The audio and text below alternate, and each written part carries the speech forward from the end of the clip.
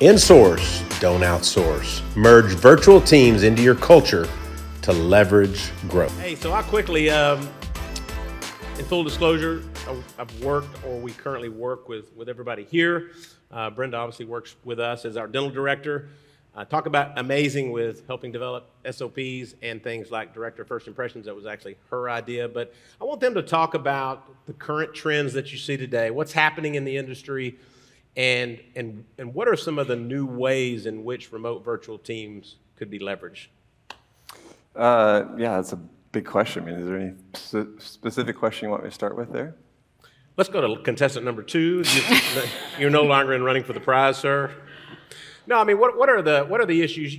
You've been a part of multiple DSOs, and what are some of those functions that really should be done by virtual remote team members or outsourced? Yeah, I guess I'll answer this in a little bit of a different way. One of the unique things that we did, virtual or outsourced, and when I tell people about it, they're kind of surprised, but 100% of our accounting department was outsourced, right? Our director of accounting, our bookkeeping, our controller, everything was outsourced completely to a different country, right? And so we had our controls set up to make sure that things were secure and set up the way they needed to, but we were able to get all of that done overseas where we weren't paying kind of in onshore prices, right? And so that was kind of one way that we did it differently than I don't see a ton of people doing that, but at the same time, the outcome for us was so positive, right? We were able to scale up our team and kind of get the results that we needed to in a way that we wouldn't have been able to with what we could afford onshore. So that was kind of something that we did unique or different that I felt like was really kind of beneficial for our organization. Yeah, I would say we've had a number of organizations who will their upper management may be here, right? And they've scaled down below, but now we're starting to see a lot of our teams who are bringing in those controller levels, who are even saying, my gosh, I'm having trouble finding a assistant CFO or even a CFO, so bringing in those. So I think expanding that a little bit can be good to what could be done offshore as well, right, or near shore, or even remote. Elliot? Yeah, so obviously we're going to talk more later on today about the challenges that we're all facing, and labor inflation, labor availability is probably the top of everybody's list.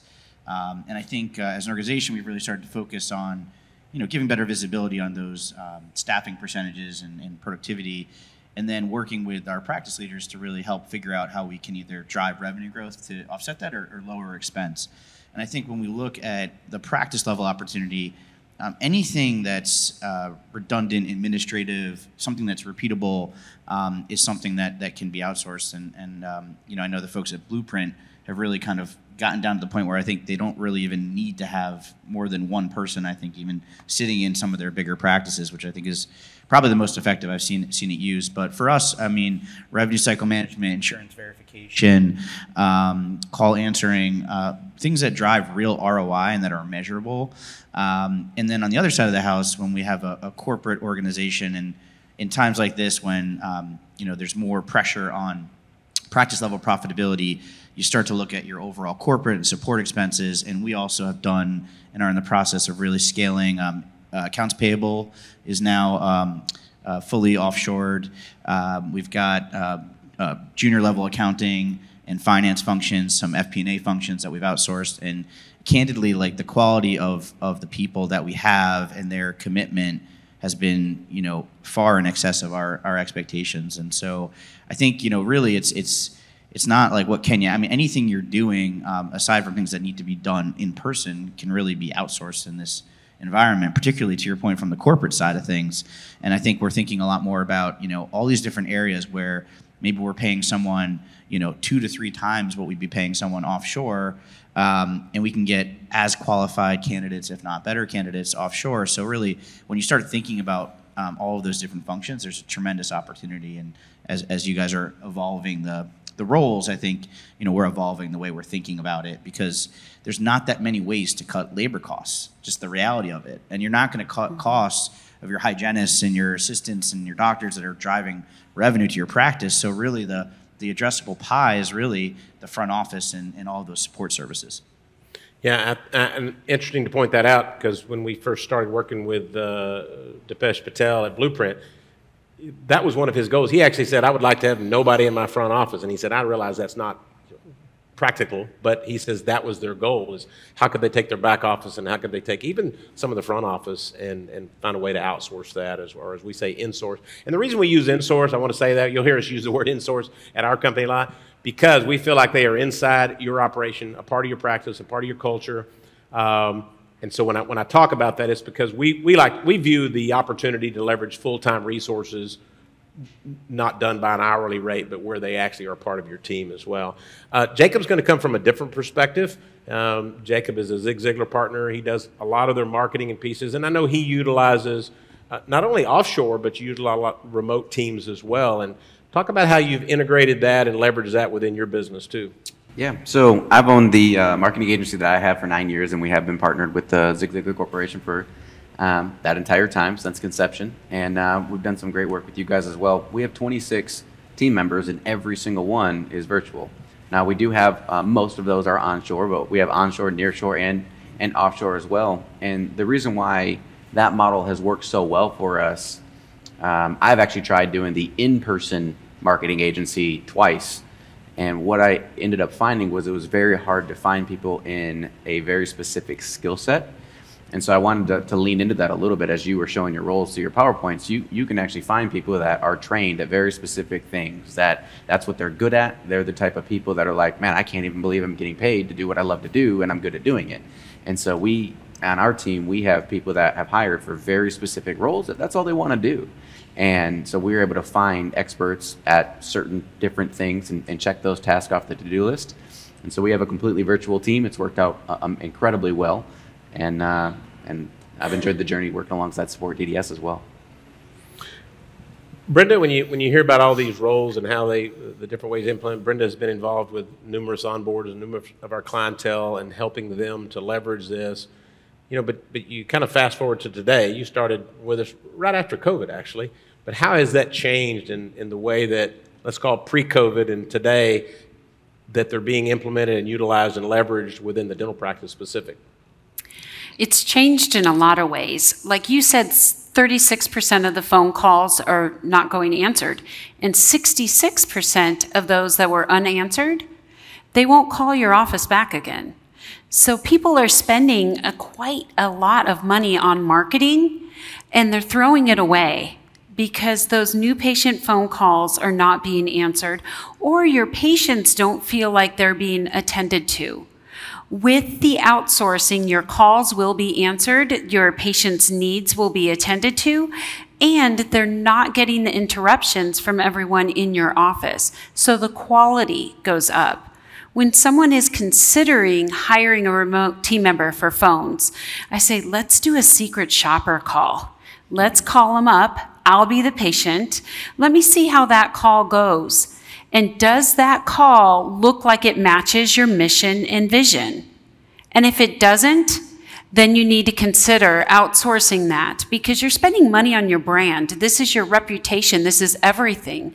So why not put a professional, somebody who that's all they do is answer your phones, in that most important role? And I think that's even come farther than what we started with. I mean, when I started with you, almost everyone wanted insurance verification, which is great, but AI has come a long way. Yep. So we can call and we can fill in the gaps of all of the AI and the automated systems on insurance verification, and we can use coverage books, payment tables, all that great stuff. But what it comes down to is, what can we take off of your in-office team's plate so that your patients can have that experience while they're in your office and still have a wonderful phone experience with somebody that's not being interrupted? Yeah, I think that boils down to someone who is trained to do that specific task, right? Absolutely. And many times when we bring somebody in, especially in the front office, we're bringing somebody in who may be doing a multitude of tasks, but if you can have them project specific, if you will, they can do other tasks for you when there's downtime. But I think utilizing them and leveraging them to do multitude things. And Brenda's been phenomenal at being able to develop a training program to where we train them in the different aspects of the dental world, if you will, whether that's recare, reactivations, front office, et cetera. And so that's something I think that you need to look at, whatever you're doing with your remote virtual teams, is making sure, again, that they're trained, because that's definitely a recipe for success. Don't train them. Don't put them into your culture. That's a recipe for disaster. for sure. Tanner, as you brought, this is for everybody, as you bring remote virtual teams, outsourcing in, what has been the biggest struggle with the teams inside the office in integration of that? In my experience, I want to re-emphasize, you've said this multiple times, but I just want to, I guess, re-emphasize it another time. It might be the 5th or 6th time we've heard it today, but the culture aspect of it really is a super critical part, right? Especially if you've got a team culture where they're used to being in person with each other. There's a lot of just like interaction that you get on the fringes of being together physically that you start building relationships, right? Well, take a person and put them as the only person that's outside in its own culture and in its own space and kind of doing its own thing. It's easy to feel like I'm not a part of this, right? I'm not involved in the day-to-day. And so those little things, like you're saying, really do go a long way. Like if you were to go and give a little bit of a thank you card to somebody in an office, like that's going to mean something to them. But at the same time, if you give that to someone that's outsourced that you don't talk to every single day, all day, every day, it's going to mean infinitely more. Right? So that cultural aspect of really paying attention to the fact that, hey, you are a part of this team even though you're not physically here, I think that makes a big difference on the outcome of the results that you get, right? People are always going to be more engaged in something that they feel connected to than when they don't, right? So this is not just a body that you hire. And really, I think it's also important to emphasize that this is not somebody where you're hiring them to do their own processes, right? These are your processes. These are your systems. You're just having them do it for you. And so you're training them. It's still your team member. And so making sure that they feel a part of it, I guess, is really kind of that emphasis of that's the key to success for outsourcing. And I think that helps your in-office team because now they feel like they're connected to that remote team member as well. They do truly feel like it's a unified team, which would be the hybrid teams beginning to work And you get together. to learn a new culture. I mean, that's something I love about outsourcing. Is I love to get to know, like, hey, you just got married and you went through this whole cultural difference thing of like, how do I get engaged? What does the marriage ceremony look like? I love learning about that kind of stuff. And it's so fun to like hear your teams learning about it too. You're like, wow, I didn't even know that that type of stuff existed, right? So it's kind of a fun aspect of adding that part to your culture as well, diversity. A funny thing in Africa and Zimbabwe specific, they'll get married and so they have to do their traditional wedding, which is they call it Lobolo, where they actually meet with the family, and then they do their traditional, and then they'll do their Christian wedding, if you will, and they're two totally different separate events. So it's kind of fun to learn about the cultures. It's completely different than what we do here. Yeah, completely different. Elliot? Yeah, I think it's I think just having a remote worker for people that are in the practice, to your point, that are used to looking and touching and sort of being right next to people is the biggest challenge. And so I think you solve that by creating consistent cadence of communication, and also using video and in addition to, obviously phone calls and emails, but just coordinating those regular touch points so that there's, to your point, the ability to make that person feel part of the team, make you feel like there's true accountability around what they're doing, and as you mentioned earlier, making sure that they understand the expectations and that you're managing and giving them feedback and holding them accountable for things that they want to do. So I think it's just that it's easier in corporate, honestly, because for our company at least, so we have a lot of corporate resources, kind of all across the country as you do. So we're very familiar with how to manage, virtual teams, et cetera. But if we all think back to that transition post-COVID, it takes a little bit of time to kind of have best practices and really optimize that experience and onboarding and create that cadence of communication. So I think that's been the biggest challenge. Yeah, and you some of the things that I think about that I do a lot of times, we've got a large team, and many times in our teams, in our management, I'll just record a video. I mean, literally, I'll hold my phone up and say, hey, Elliot, man, I just want to thank you. I saw the report you did. That was really incredible. Send it on a WhatsApp, send it on an email, whatever format, and that goes a long way. And I'm talking like a 10-second video, right? This doesn't take a lot of time, but to a team member, especially working remotely, and again, we're talking whether that's onshore, nearshore, offshore, that simple thing goes a long way to creating that culture and creating those hybrid teams. And look, I'm sitting here talking about things that don't cost money. It might cost you a little bit of your time, but they really go an incredible long way into building that culture and building that team. Jacob? Yeah, so the question was posed was, I think, kind of how you're hybriding between in-person and virtual. Well, just before COVID, we decided to actually shut down the last office we had, and those team members are still with us. They now can work from home, and benefits to us to me as the business owner too. It allowed me to really lean into independent contractors as kind of the tax model changed a little bit, so our budget changed. We were able to really plan things out as to exactly what our expenses are. That helped us a lot. And then what we've been able to do is strengthen our culture too by allowing our team to work when they want. So we have front-facing team members is what we have in our business that we would call our leadership team that actually communicate with our clients, and they're available during X time. But then the other team members can work around their own personal schedules. A lot of these tasks that our business needs done can be done at any time of the day, and as long as they're not a front-facing team member, they can get the task done when it best fits their schedule, and that was a way that we've leveraged it, and our team has really enjoyed that, and that's created an amazing culture as well, because we are big on God, family, and then business, and so we do our very best to hold to that in that order. Yeah, and you created amazing culture in that. I see that in your teams from top to bottom as well. Brenda, you've been on the side where a practice or a DSO has hired some really amazing team members who've gone through the training and they're ready to get started. Where does that butting of the heads work when the in-office team hasn't had the buy-in? Yeah, if you don't have that buy-in, you're going to be looking at sabotage is what it comes down to. And so you have to have the team on board and say 3 questions to them. When you're considering having somebody remotely, first question you should ask them is, what are you doing now that you either don't like doing or you think you're overqualified for? Might be a waste of your time. Once you get those answers, then you say, if you didn't have to do those things, what could you be doing? And that's where you find out what you thought was getting done that isn't. And normally it's treatment plan follow-up. It could be reactivation, it could be calling on claims, but it's all things that are going to bring you money.